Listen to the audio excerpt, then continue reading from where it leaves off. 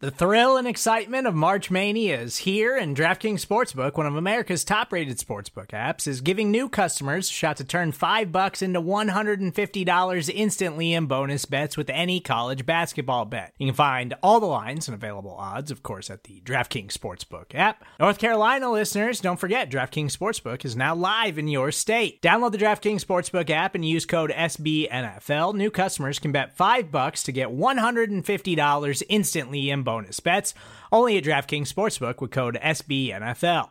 The crown is yours. Gambling problem? Call 1-800-GAMBLER, or in West Virginia, visit www.1800gambler.net. In New York, call 8778-HOPE-NY or text HOPE-NY. In Connecticut, help is available for problem gambling. Call 888-789-7777 or visit ccpg.org.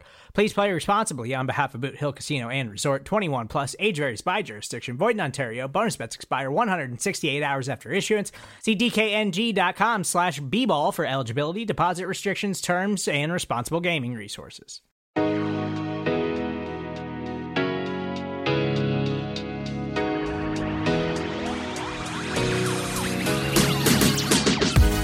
Hello, happy Saturday. Welcome back into the Arrowhead Pride Best of the Week podcast. I'm host and audio producer of the Arrowhead Pride Podcast Network, Steven Serta. It was a much quieter week around the Kansas City Cheifs after the chaos of trading Tyreek Hill last week. It's onward and upward, Chiefs fans. We've got plenty to discuss on today's episode. We're going to start things off with the Arrowhead Pride Draft Room. They've got some final thoughts on the Tyreek Hill trade and where this offense goes from here. That's going to be followed up by Chiefs Coast to Coast. They've also got some marinated takeaways on the Tyreek Hill trade, as well as some discussion around the signings of MVS and Rojo. After that, we're going to take a quick time out, and then when we get back, you'll hear from the editor's show. We had a special roundtable. I actually sat in on this one to discuss the Tyreek Hill trade and the future of the Kansas City Cheifs. We'll finish things up this week with Arrowhead Pride Draft Talk. Guys did a 4-round mock draft. We've got the first few picks of that. If you want to check out the entire thing, of course, you can find the episode on the Arrowhead Pride podcast channel. That's all coming up on today's Arrowhead Pride Best of the Week. How are you just feeling about the Chiefs right now? What are you feeling right now? My word is hopeful, maybe patient. Actually, I'm going to go with patient because there we go. Right now, there's no denying it. If you look at the team, they are worse as they sit than they were in 2021 and really any year before that Mahomes has been the starter. But I also think that big picture, there is a path, maybe a couple paths to getting them in a position to being as good of an overall all-around team, okay, offense, defense, special teams, as they've been in recent years. And there's going to be a lot of evolution involved with that, especially on offense. So, my word, yes, again, patience, and I hope fans will be as well, but you know how that goes. Yeah, I agree with that, Brian, and I think it's just a new chapter. I think it's all just time to, that phase, that first initial burst of Mahomes' career is now over, and it's time for him to take on an even bigger role and be a bigger leader of this offense and see how he develops without that star number one guy that he kind of came up with. And he still has Travis Kelce, still has his best friend, and he still has a lot of good weapons around him and a good offensive line and a great coaching staff. So I just think it's the next phase. It is scary. It's unknown because we've seen this offense with Tyreek Hill and how good it can be with those three. So yeah, I'm looking forward to seeing how this offense does evolve without that piece now in it. Yeah, when you said it's scary, that laugh, you could tell how that nervous laughter. That's that laughter going into a new phase. It is scary. That was my initial reaction. It still is, man. It's just the fan in me. It's still just going to burn inside. Just not having Tyreek Hill, who I definitely believe one day will be in the Pro Football Hall of Fame. I do get that, like, probably the best plays of his career are probably behind him. I mean, probably maybe the next 2 years will have some. 2 or 3 years will have some great plays still, obviously. But Brian, that's where we're going to start here today is just, everyone's broke it down. I mean, me and Stags broke it down too on the pod, the AP Draft Talk pod last week. Ron the show and BK had their breakdown. We actually had the emergency pod as well. they've all talked about the logistics of it. We've all talked about why it happened. Maybe we all talked about, do we regret it? Do the Chiefs regret it? All that. It's over, right? It's done. It's gone.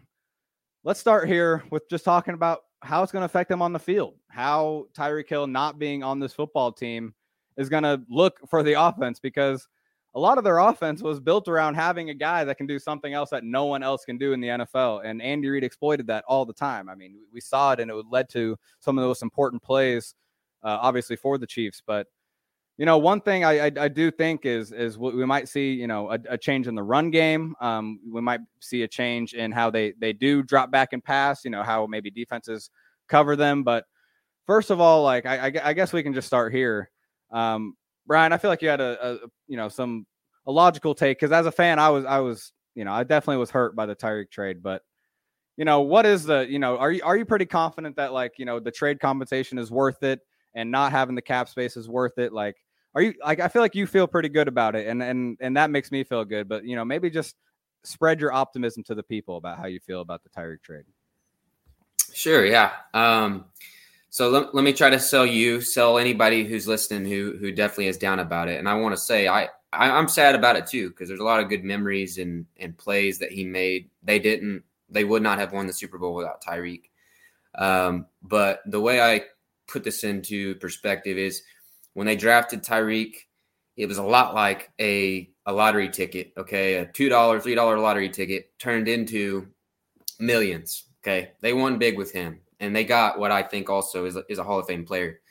But in this situation, whether it be by design or by accident, they did not just spend all that money that they got. They didn't just spend all of the good return that they were immediately rewarded with by having that kind of player. And what they've done now is they've invested, part of it. And they've invested it in their future, which involves Patrick Mahomes, hopefully for the next 10 to 15 years. Are those draft picks are any of them going to be Tyreek? I'm going to say it right now. No, they're not going to get another Tyreek with that pick, any of them. Yeah. But the sum of them, the way that they're going to open up opportunities to make trades, or the cap space we already talked about a little there. It's a chance for them to reset a little bit and get ready for another extenuated run, because there's been discussion in the past. We don't want to see the Chiefs become the Aaron Rodgers Packers or the Seahawks after they had their little run there. Well, both of those teams, they were very, adamant about re-signing older guys who had been there for a while and giving them third contracts and, just kind of holding on and hoping. And this puts them in a spot where that's, for better or worse, that's not going to happen. They're going to stay young and probably stick to second contracts for the most part only. And I think that gives them a chance to be, a team that wins several Super Bowls in the next 10 to 15 years with Mahomes. So I'm okay with it, even if it does definitely hurt a little bit, because he's a legend, man. Right. Yeah, no, and that's the thing. I agree with that. And that's something we all were kind of hinting at the start of free agency, when we didn't really hear their names and anything. Like, are they maybe sacrificing 2022 for that long-term 10, 15-year stretch? I just didn't think it would come in the form of that. But when you do break it down, the contract, all that, what the opportunity costs in terms of, what you do save, there is definitely some logic to it. But you alluded to it. It does change the offense, right? And there are some things we've been seeing too. And Talon's going to have something on our latest signing that for the offense, and that's running back Ronald Jones. I feel like that kind of does allude a little bit also as well to how this offense could change. Ronald Jones is kind of a downhill runner more. You'll talk more about it. It could, it could lead to maybe less zone running, more gap running, duo running, which we've been calling for.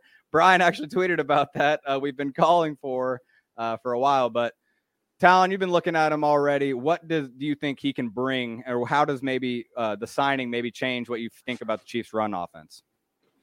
I really like the Jones signing. He's not an all-around back. He's not going to provide you everything you need. But he provides something that they seem to be lacking last year, and that's explosiveness. And he seems to have an extra gear when he sees the hole developing. He has the patience to wait for it to develop. And as soon as he has that opening there, he has the gear to burst into it there and explode in the open field in the second level. And once he gets there, he's a tough runner, man. He'll run through arm tackles. So if there's defensive backs or linebackers that aren't stuffing the gap as hard as they should, man, Ronald Jones will make them pay. And even if he does get tackled, he's going to get an extra yard or two just from his momentum and how tough he runs. So I'm looking forward to him giving a little bit of a spark to that group. And again, you shouldn't use him in the passing game much. He doesn't have the softest hands. He's, he's just not trustworthy enough there to put him in situations. But I do like the signing, and I think he's going to be a really good running back and a really good secondary to what the Chiefs want to do. Yeah, and he was good with the Bucs, right? I mean, he had some good plays with them. I think Leonard Fournette came in and was a better version of what they wanted from Ronald Jones, which, hey, that happens. I think Fournette just offered a little more in the pass game, as well as being that still battering ram of a back. But Ronald Jones can be, that tough back, as well as be that explosive back. You said he had that 98-yard run, probably the best run of his career. Talon, you tweeted that out. But no, the premise of this, though, is that, we saw RPOs last year a lot. And that's what the Chiefs like to do in their run game, where, the running back maybe can't get as downhill, or the lineman can't get as downhill as they want, because it could be a pass and they don't want to get that flag for getting downhill. What the Bucs did in Tampa with using Ronald Jones was a lot of duo blocking, which is basically, a lot of double teams right at the point of attack, and inserting maybe a tight end, inserting maybe a receiver to kind of maybe be a lead block or an ISO block on a particular player. And that's the thing. We've seen some moves where, we talk about Juju, we talk about Marquez Valdez-Scantling maybe being some guys that can block. We're also seeing the tight end position kind of get filled up too. Blake Bell is back now too. That's one we got to mention. And they liked Jody Fortson last year. Obviously, he had a big role as well as Noah Gray. Brian, is this just like a kind of a relief for you that they're kind of going this way?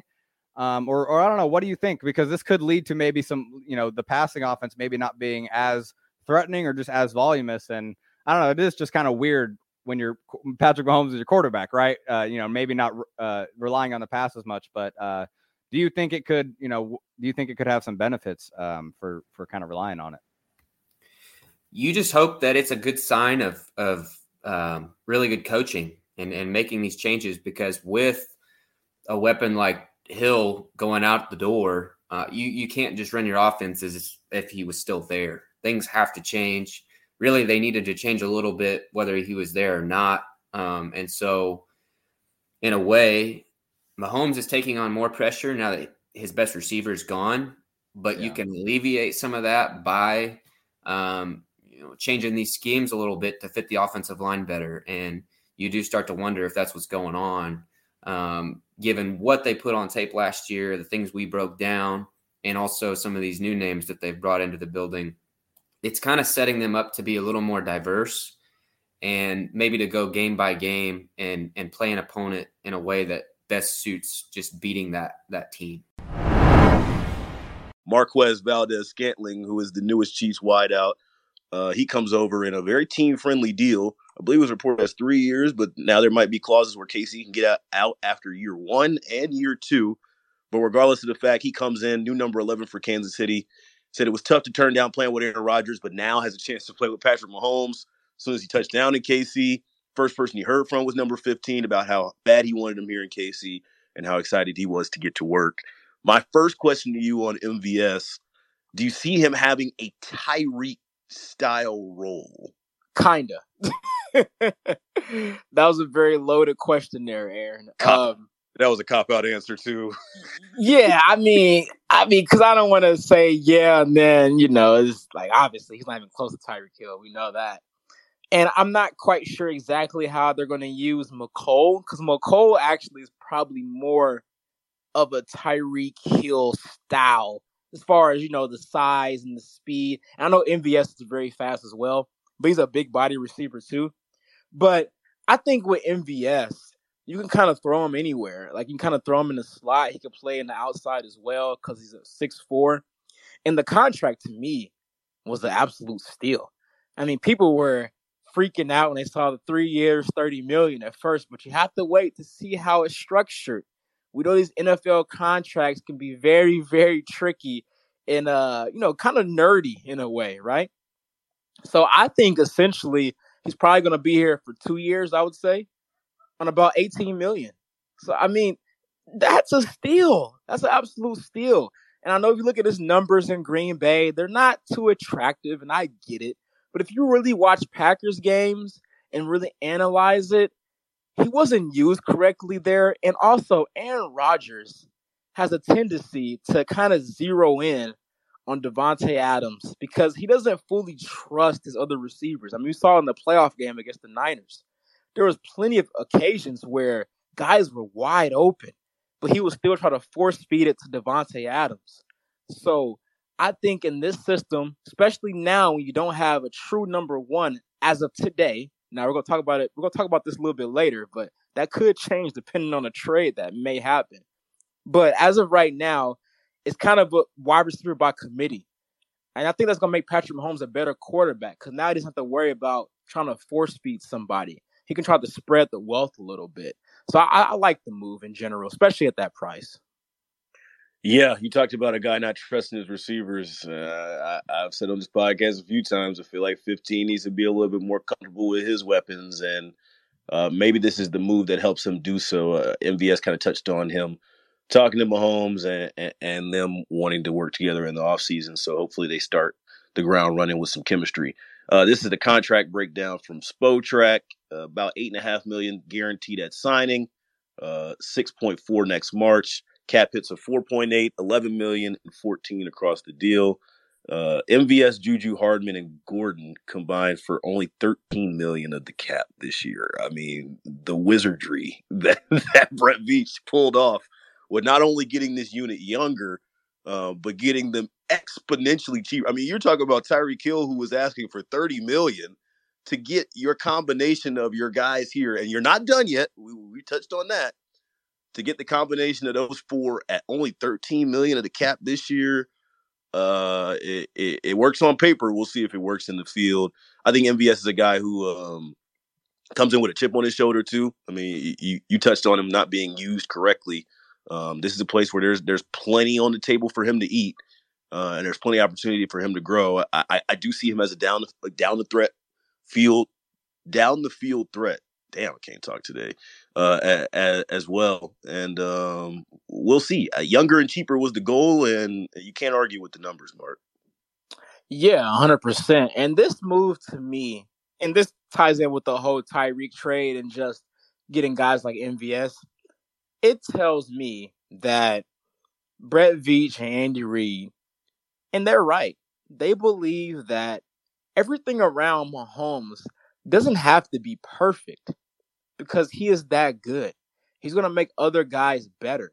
And here's a stat for you, Aaron. You may have seen it on Chiefs Twitter. I'm not sure. You may have seen it, Aaron, but I'm going to give it to you anyway. In 5 games without Tyreek Hill, did you know Mahomes is 4-1? And catch this. In those games, on average, yards per game, 372 yards per game in those 5 games without Tyreek Hill. The Chiefs offense will be fine, guys. Relax. Are you saying Tyreek Hill is a system wide receiver? That's basically what I just heard from you. Oh my gosh. You love to spin stuff. That's basically all. You love to spin my words and make it so dramatic. No, I'm not saying that. Tyreek Hill is one of one. He's generational. We're not doing that, Aaron. I can't stand you, man. One more quote from MVS before we move on to another signing that I think is going to make impacts on Sunday. And I appreciate y'all rocking with us here on Chiefs Coast to Coast. We enter Twitter Spaces on Tuesdays, on the podcast app on Wednesdays. I hear y'all. I see y'all reaching out to us and encouraging us, man. It's been great here in the offseason. MVS kind of had his official introductory press conference on Zoom. And one quote that stood out to me, I tweeted it out. Quote, I turned down a bunch of other deals for more money because I didn't want to go lose. It's not always about the money. And a lot of people took that as a jab, especially with the way Tyreek left. And I didn't really see it that way. To me, I saw it kind of speaking to what you spoke on just a few minutes ago. It's not always going to be rosy, but as long as 15 is here, there's going to be guys that want to come play in Kansas City. And there's going to be guys that want to take less. I know Tyreek Hill went and got the biggest contract in NFL history for a wide receiver. That's cool and well. That's an outlier in one situation. For every Tyreek Hill, there's going to be 2 or 3 MVSs that want to line up and come play in the city of fountains, and this is a perfect example. Yeah, 100%, man. And also to your point about guys wanting to come here, the Chiefs are going to be one of those franchises, as long as Patrick Mahomes is here, where guys will come here on a 1-year deal just to increase their stock and probably leave after 1 year, right? Because the Chiefs are obviously a very pass-happy system. Like Juju, for instance. Yep. Like, I think Juju, there's a real chance that if he goes crazy this year and looks like the Juju that we saw those first couple years, where his price is going to go up so much where he may not resign. He may not. But that's okay, because you'll get another guy like that next year. That's on a 1-year prove-it deal type of situation, right? So I think the Chiefs will get these guys a lot, where they kind of rotate in and out, having these guys come here just to increase their dollar value, just to get the most they can, and then bolt after 1 year, unless the Chiefs are willing to pay them. But, there's going to be circumstances where that's not the case. So, yeah, I think this is a great situation, because it also allows you flexibility, because now you don't have to lock into these long-term contracts so much, where you can get these guys on these cheap 1-year deals, and they're motivated because they want to prove themselves. So the lack of motivation is not there, because they want to get that bag, especially with the new TV deals coming into play next year and the salary cap skyrocketing after next season. So these deals that we see now, and I know you said $20 million or whatever for a wide receiver seems like a lot. That's going to become the norm, Aaron. Like $20 million for a receiver is actually going to be like a bargain, because with the salary cap rising year after year after year, that's going to be a steal. So I can see why the Chiefs may be looking to trade for one of these guys that are looking for an extension, because if you lock them in right now, 2 or 3 years from now, a $22 million per year contract is going to be absolute steal for somebody that's 24 or 25 coming off the rookie deal right now. Yeah, I don't know, and we're going a little long on this topic, but there's a couple of things I want to push back on. You have been a big proponent of, hey, just check in on DK, bro. Just see what he's up to. It's no hurting that. I think that puts Kansas City right back in the position that they just got out of. DK is going to want an extension. He's going to want to be one of the highest paid players at his position. And it's going to be a carbon copy of what you just did with Tyreek Hill. Nah, I disagree, because you got to think about it, Aaron. If you trade for him right now, they're gonna negotiate an extension with the trade. So there's no way DK at this moment could demand more than 22, 23 million a year. And he's only 24 years old. That's the difference. With Tyreek Hill is 28.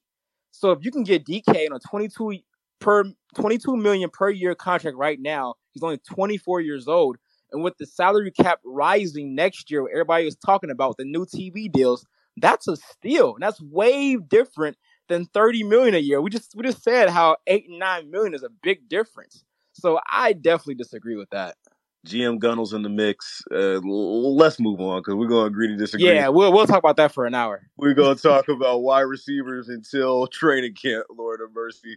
Let's talk about running back. Ronald Jones in the fold now. He comes over on a 1-year deal. The Texas Tesla. I didn't know that was his nickname, but man, it's a hell of a nickname for Rojo there. He comes over, said he was happy to be here. I listened into a little bit of his introductory press conference, said, in Andy Reid's system, everybody's going to eat. He's happy to be here. He's watched Clyde Edwards-Helaire from afar and sees them working well together, yin and yang. And I think that this really fills in well for that Darrell Williams role. I mean, if you close your eyes and squint hard enough from the Arrowhead press box, you might think in the jersey that Darrell Williams and Ronald Jones are the same person. I think this is an explosive back, change of pace back, somebody that they can utilize in the pass game as well. And I just really like the fit here. When he was rumored to be poking around KC, I really liked it then, and I like it even better now that it's official. Now that a week has passed, I'll dive back into the marinated part of this. How are you feeling about this Hill trade? Well, I think one of the problems that you have when you're an NFL general manager is that you have star players, and nobody wants to move on from a star player. And what often happens is that you wait too long and you're not able to get anything in return for the player. because he's gone past his point of no return. This is what people say that Bill Belichick has been really good at during his career with the Patriots, of knowing exactly the right moment to step away from a player. Now, whether that moment is now with Tyreek Hill, we don't know. Could be, it might not be. However, this is probably the most the Chiefs could have gotten for him in trade. And so you have to respect the possibility that the Chiefs probably got the most compensation they could for a star player who's going to be missed. Let's not mince words here. He's going to be missed in the Kansas City offense. But as you noted at the top of the show, Pete, it may be that we're going to see a different kind of Kansas City offense, and maybe Tyreek Hill wouldn't have been that big a part of it. Yeah, I want to read this quote from Andy Reid. Andy Reid was at the owners' meetings, and they had the coaches' breakfast, and he essentially said, "I love Tyreek. There was no rift with me and Tyreek. We tried to sign him at a certain cost. You can handle it any way you handle it. We handled it the way we did there. We felt like Tyreek deserved an opportunity. We came in aggressive, and then we got after the point. We just said, hey, listen, in this day and age, you have issues that you have to deal with the cap. So we felt like it was better to allow him to go ahead and be traded. You can go different routes. You can play hardball with the player and do that. Or you can go about it the way I did, or he should say we did." Kind of with a grand reveal there that he is making some final decisions here.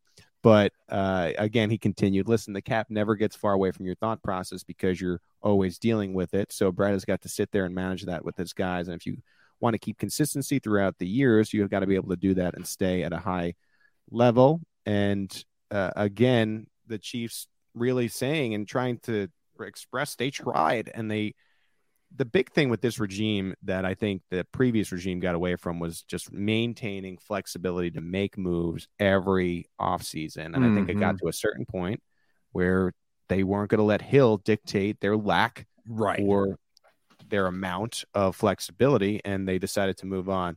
Steve, I'll go to you now. Now that the week has passed, how are you feeling about the Tyreek Hill trade?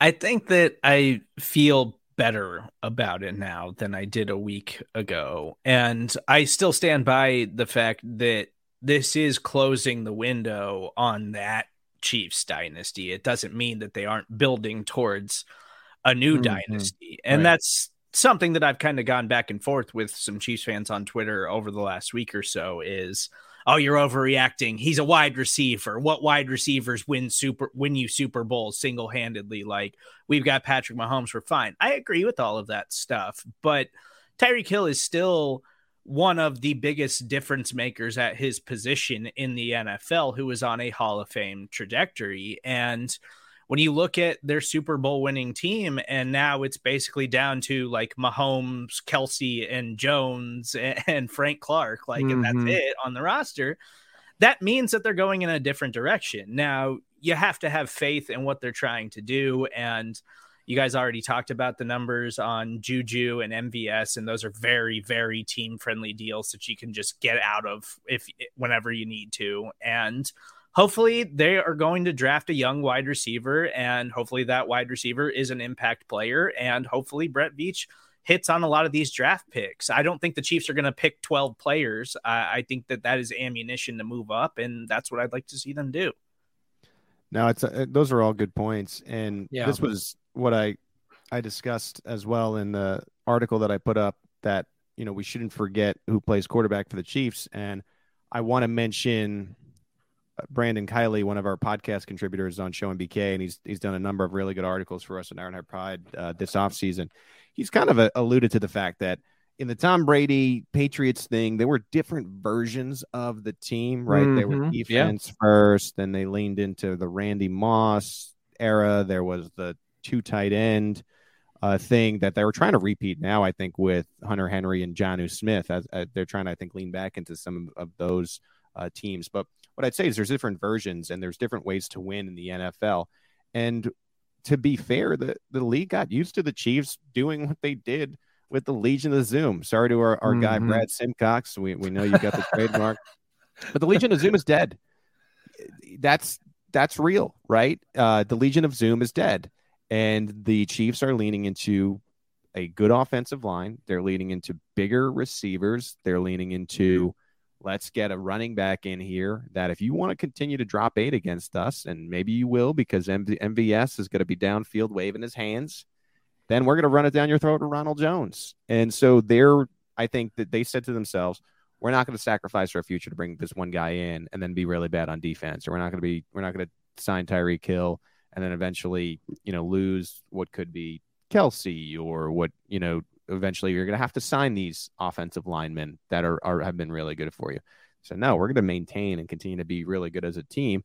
I think Andy Reid said, I'm the greatest offensive play caller of all time.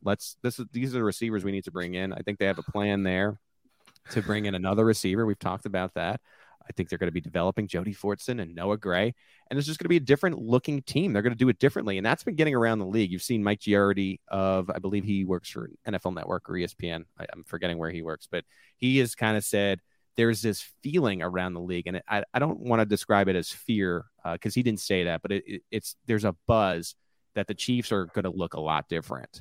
And if you think back to 2018, nobody could stop anybody. It actually took 4 years for there to really be a consistent stretch of more than like 2 weeks where the Chiefs looked a little bit beatable, right? And unfortunately for Kansas City, that aspect reared its ugly head when they played the AFC title game in the second half. Some of the struggles early on, and it ended up costing their season. But maybe they recognized that too and said, "Why are we going to pay into something maybe defenses have figured out?"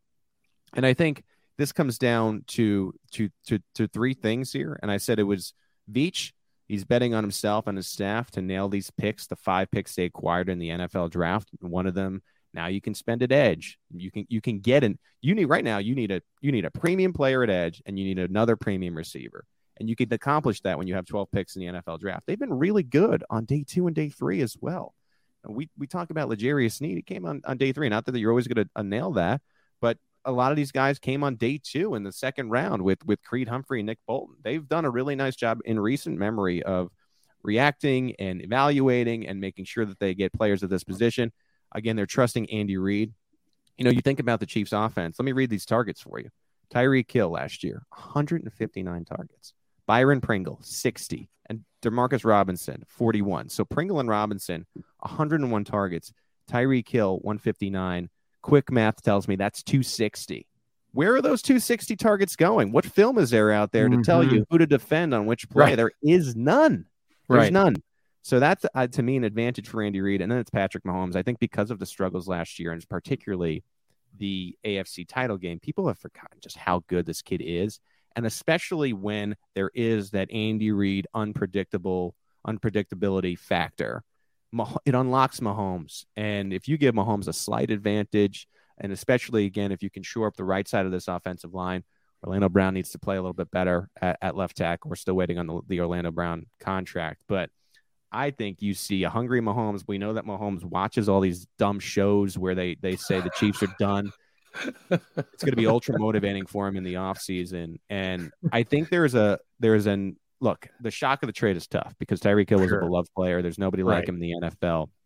But there is an angle here where the Chiefs actually win more games because they change the way they win than they might have with Tyreek Hill. And if you can save that money and be able to spend $70 million worth of cap over the next, 3 years that he's in Miami, then you start to understand where the Chiefs are coming from. We're still seeing what they're going to add here to replace Hill. But I think, John, there's something where you could say, I get it, and it's hard at first because you're like, they're trading Hill to the Dolphins? Right. Like, what? Right. But you really think about it, and you got to stay patient as a fan, which is, at times is tough. I understand that. But this may be a better offense than it was last year, and I would actually bet on it. I would bet on it, even not having seen the future moves to come before the season begins. Well, it's certainly true that trading Tyreek Hill wasn't on my list of top 100 things that might happen this offseason. So, yes, it's difficult to take. Of course it is. The plays that he and Mahomes have made together have been super special. And it's possible we may never see anything like them again. But as you said, there's a lot of ways to win in the NFL. And it may be that the Chiefs would like to try a different one for a while because the opposing defenses have been working on ways to stop an offense that they couldn't stop in Mahomes' first year. I think that's an excellent point, Pete, that it's taken all this time for these defenses to get it figured out, where they actually had a chance to beat the Chiefs and still didn't most of the time. I mean, even some of the losses in the 2021 season were because of turnovers. Right. The defenses just put themselves in a position that they could win if they had some luck go their way. And the Chiefs still won most of those games. Unfortunately, not when it most mattered against the Bengals. I think the Bengals certainly showed that they could figure out how to beat the Chiefs. And so now the Chiefs have to figure out how to keep from being beaten. And that's what they're doing. Oh, Steve, anything else? I think that Chiefs fans should take a lot of comfort in the self-awareness that they have shown over the last couple of weeks, because we knew that they were trying to work out a long-term thing with Tyreek Hill. And then once this fell apart, it was, okay, we're shifting, and they did it fast. And now it's, okay, now we got to rebuild this thing for the future. And there's a lot of teams that don't do that. They try to keep the window alive for as long as possible. Like in recent years, we've seen the Atlanta Falcons. They went to one Super Bowl, lost, and they way overpaid, and they are in cap hell right now, to the point where they just traded Matt Ryan and ate the biggest dead money cap hit in NFL history. And crazy. The New Orleans Saints are in a similar fashion. I'm kind of picking on the NFC South, but that's what I'm grabbing off the top of my head right now, where, they had a Super Bowl caliber roster and they weren't able to make another Super Bowl with Sean Payton and Drew Brees, but they kept trying to extend it, and pushing all their cap to the future. And now they have no money and they're in a bad situation, and their roster's one of the worst rosters in the NFL when it comes to like key playmaking contributors. The Chiefs saw an opportunity to blow this thing up and rebuild for the future. And I think that that's something you have to feel good about when you look back on all of this stuff. That's a great point, Steve. Yeah, that's great. The best franchises have soft rebuilds and transitional rebuilds all the time. The bad franchises need to strip everything down and redo everything because they've gotten themselves into a position where they can't move. And the Chiefs, I think, realize what they have in Patrick Mahomes, and I think that's why they made the tough decision to trade Tyreek Hill. Now, let's put on our Veach caps. We are in Brett Veach mode. We are doing, that's the thing. GMs do this kind of stuff where they run these simulated mock drafts because they really need to know who could fall there, what the situations could be. And that's exactly what's going to happen tonight. And to start it off, we're going to go ahead and get into it. So we both ran separate mock drafts. So the boards could fall different ways. We're going to kind of talk through, maybe especially with these first picks, kind of talk through how the board fell, how it affected our mindset. But how about, let's start with this first, Talon, and I'll throw it to you here. Before the draft even started, before the first pick was even made, what were you kind of thinking, or what positions did you kind of want to see end up at 29 and 30? What positions are you really hammering home you want it to be the first picks in the draft this year? Man, I think you got to think defensive end. If there's an edge rusher that is worthy of a first round pick, or even a Jabo if he falls, but edge rusher or wide receiver, I think you could find a playmaker there at each position. For me personally, I was really hoping that I would find a defensive end at 29. Unfortunately, I didn't. But what I did find was a defender from Michigan. I was hoping David Ojabo was going to fall, but he was snatched up at 25 by Buffalo, unfortunately. So I took Daxton Hill, and the reasoning for that was I think Hill is still that Swiss Army knife kind of guy where he can be played everywhere in the secondary. And I think he could play a full-time corner if he really got into a situation where you needed a cornerback. Put him there, he'll be just fine. But for the Chiefs' purposes, bring him in. You got Thornhill and Reed as your two guys in the back end. I think Hill could probably push for time in this as a slot defender. I do think he would push Juan Thornhill for time as a full-time starting safety. And then, we saw Thornhill be benched before and kind of seemed to be and not in the greatest graces of the coaching staff. So if you get a guy like Daxton Hill and Juan Thornhill decides to hit free agency later, after 2022, then you have Daxton Hill and Justin Reed as your two starting safeties. And I think that's a pretty good pairing. I agree. I definitely agree. I want to hear though, maybe what were some of the edge rushers or just some of the receivers on the board that you were considering maybe, but ultimately Daxton Hill was the better pick then? Or I just kind of want to hear some of the names that you are considering Daxton Hill over at those positions that you talked about right off the bat. Yeah, so the two that were really sitting there for edge rusher was Boyd Mafe and Arnold Ebiketie. And really for those two, I just don't think either one is a round one grade. I like them both, but I think those are guys that you take in the second round if you think you want to trade up from 50 into that early 30 range. That's an option for those guys. I don't think they're a true option for 29 or 30. And then wide receiver, there was Jahan Dotson sitting there. I thought about him. Kyer Elam went at 26. I know he's kind of been tossed around. That's another guy that I don't think I would feel comfortable with in the first round. I think that would be another second round possibility. First round is a little too rich for my taste for Kyer Elam. But weighing all the options and what these guys brought to the table, I felt more comfortable that Daxton Hill was going to be not only 2021 or 2022 impact, but really for an entire career. Yeah. No, that's the thing. And I've talked about it in my Lewis Seen article, but we talk about safety in the short term sometimes, like, oh, hey, they patched it up. They got Deion Bush. Juan Thornhill's still here. Well, if you look in the future, Justin Reed's the only safety under contract after this season. So it is definitely still a position, and we know they value it. We know that Spagnuolo defense loves to have good safety play. And so I do think it's a strong possibility we see them take a safety that high. You went there, Mr. Brett Veach. But I on my end here, I got the lucky side of it where you were trying to go. David Ojabo did fall to me. And I will say in reality, it does seem like it's going to happen where Ojabo falls, at least in the range, right? I guess he fell in that range to you. 25 is still within the range where they could trade up and get him realistically if they really wanted to. But, man, I really like the thought of getting David Ojabo if you're the Chiefs. First of all, in this Patrick Mahomes world, you are never going to be in a position to pick this talented level of edge rusher when he's healthy or whatever, because you're just never going to be that high in the draft. Guys like this do not fall to you at the bottom of the first round unless they have a injury at their pro day, which sucks. And it is going to obviously limit his, impact on the team right away.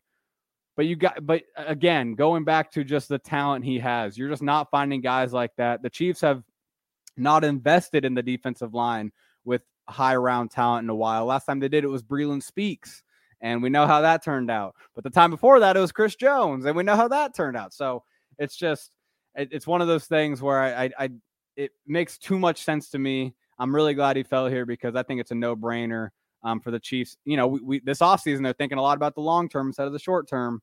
I think this is a great way to continue to do that theme. But let me go to 30 real quick, and then I'll throw it back to you to get your pick at 30 because we got back-to-back picks here. And so you talk about receiver. I'm in the same boat, man. I think receiver is a really strong possibility in the first round. I had an interesting dilemma, man. There was a run at receivers right before me, which I was a little salty with. I do say, Jahan Dotson and Chris Olave would have been strong considerations for me.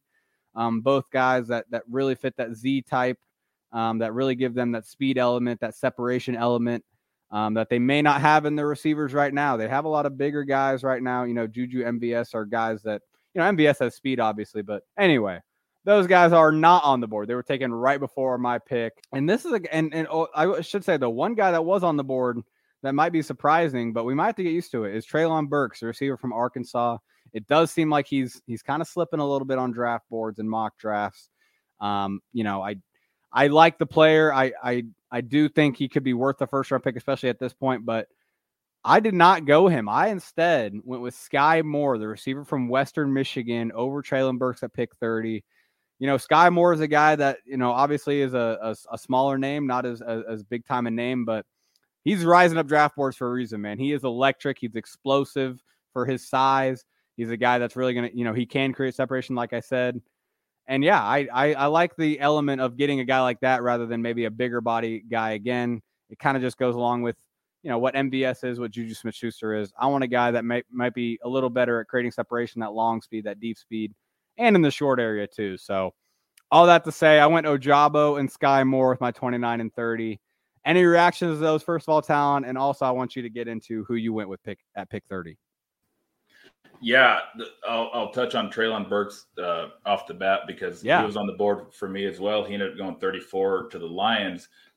But I think where value in like Drake London or Treylon Burks falls for the Chiefs is if Tyreek Hill was still in house. I think you bring a guy like that in, pair him with a Tyreek Hill, it's a different ballgame. But when you bring him in with the wide receiver room that's in house now without Tyreek Hill, it just doesn't fit, doesn't make sense, and to me is not as impactful as it would have been. So I did go receiver. I do like Jahan Dawson, and I mentioned it at pick 29. He was on the board, but I did go with a different receiver, Christian Watson, North Dakota State.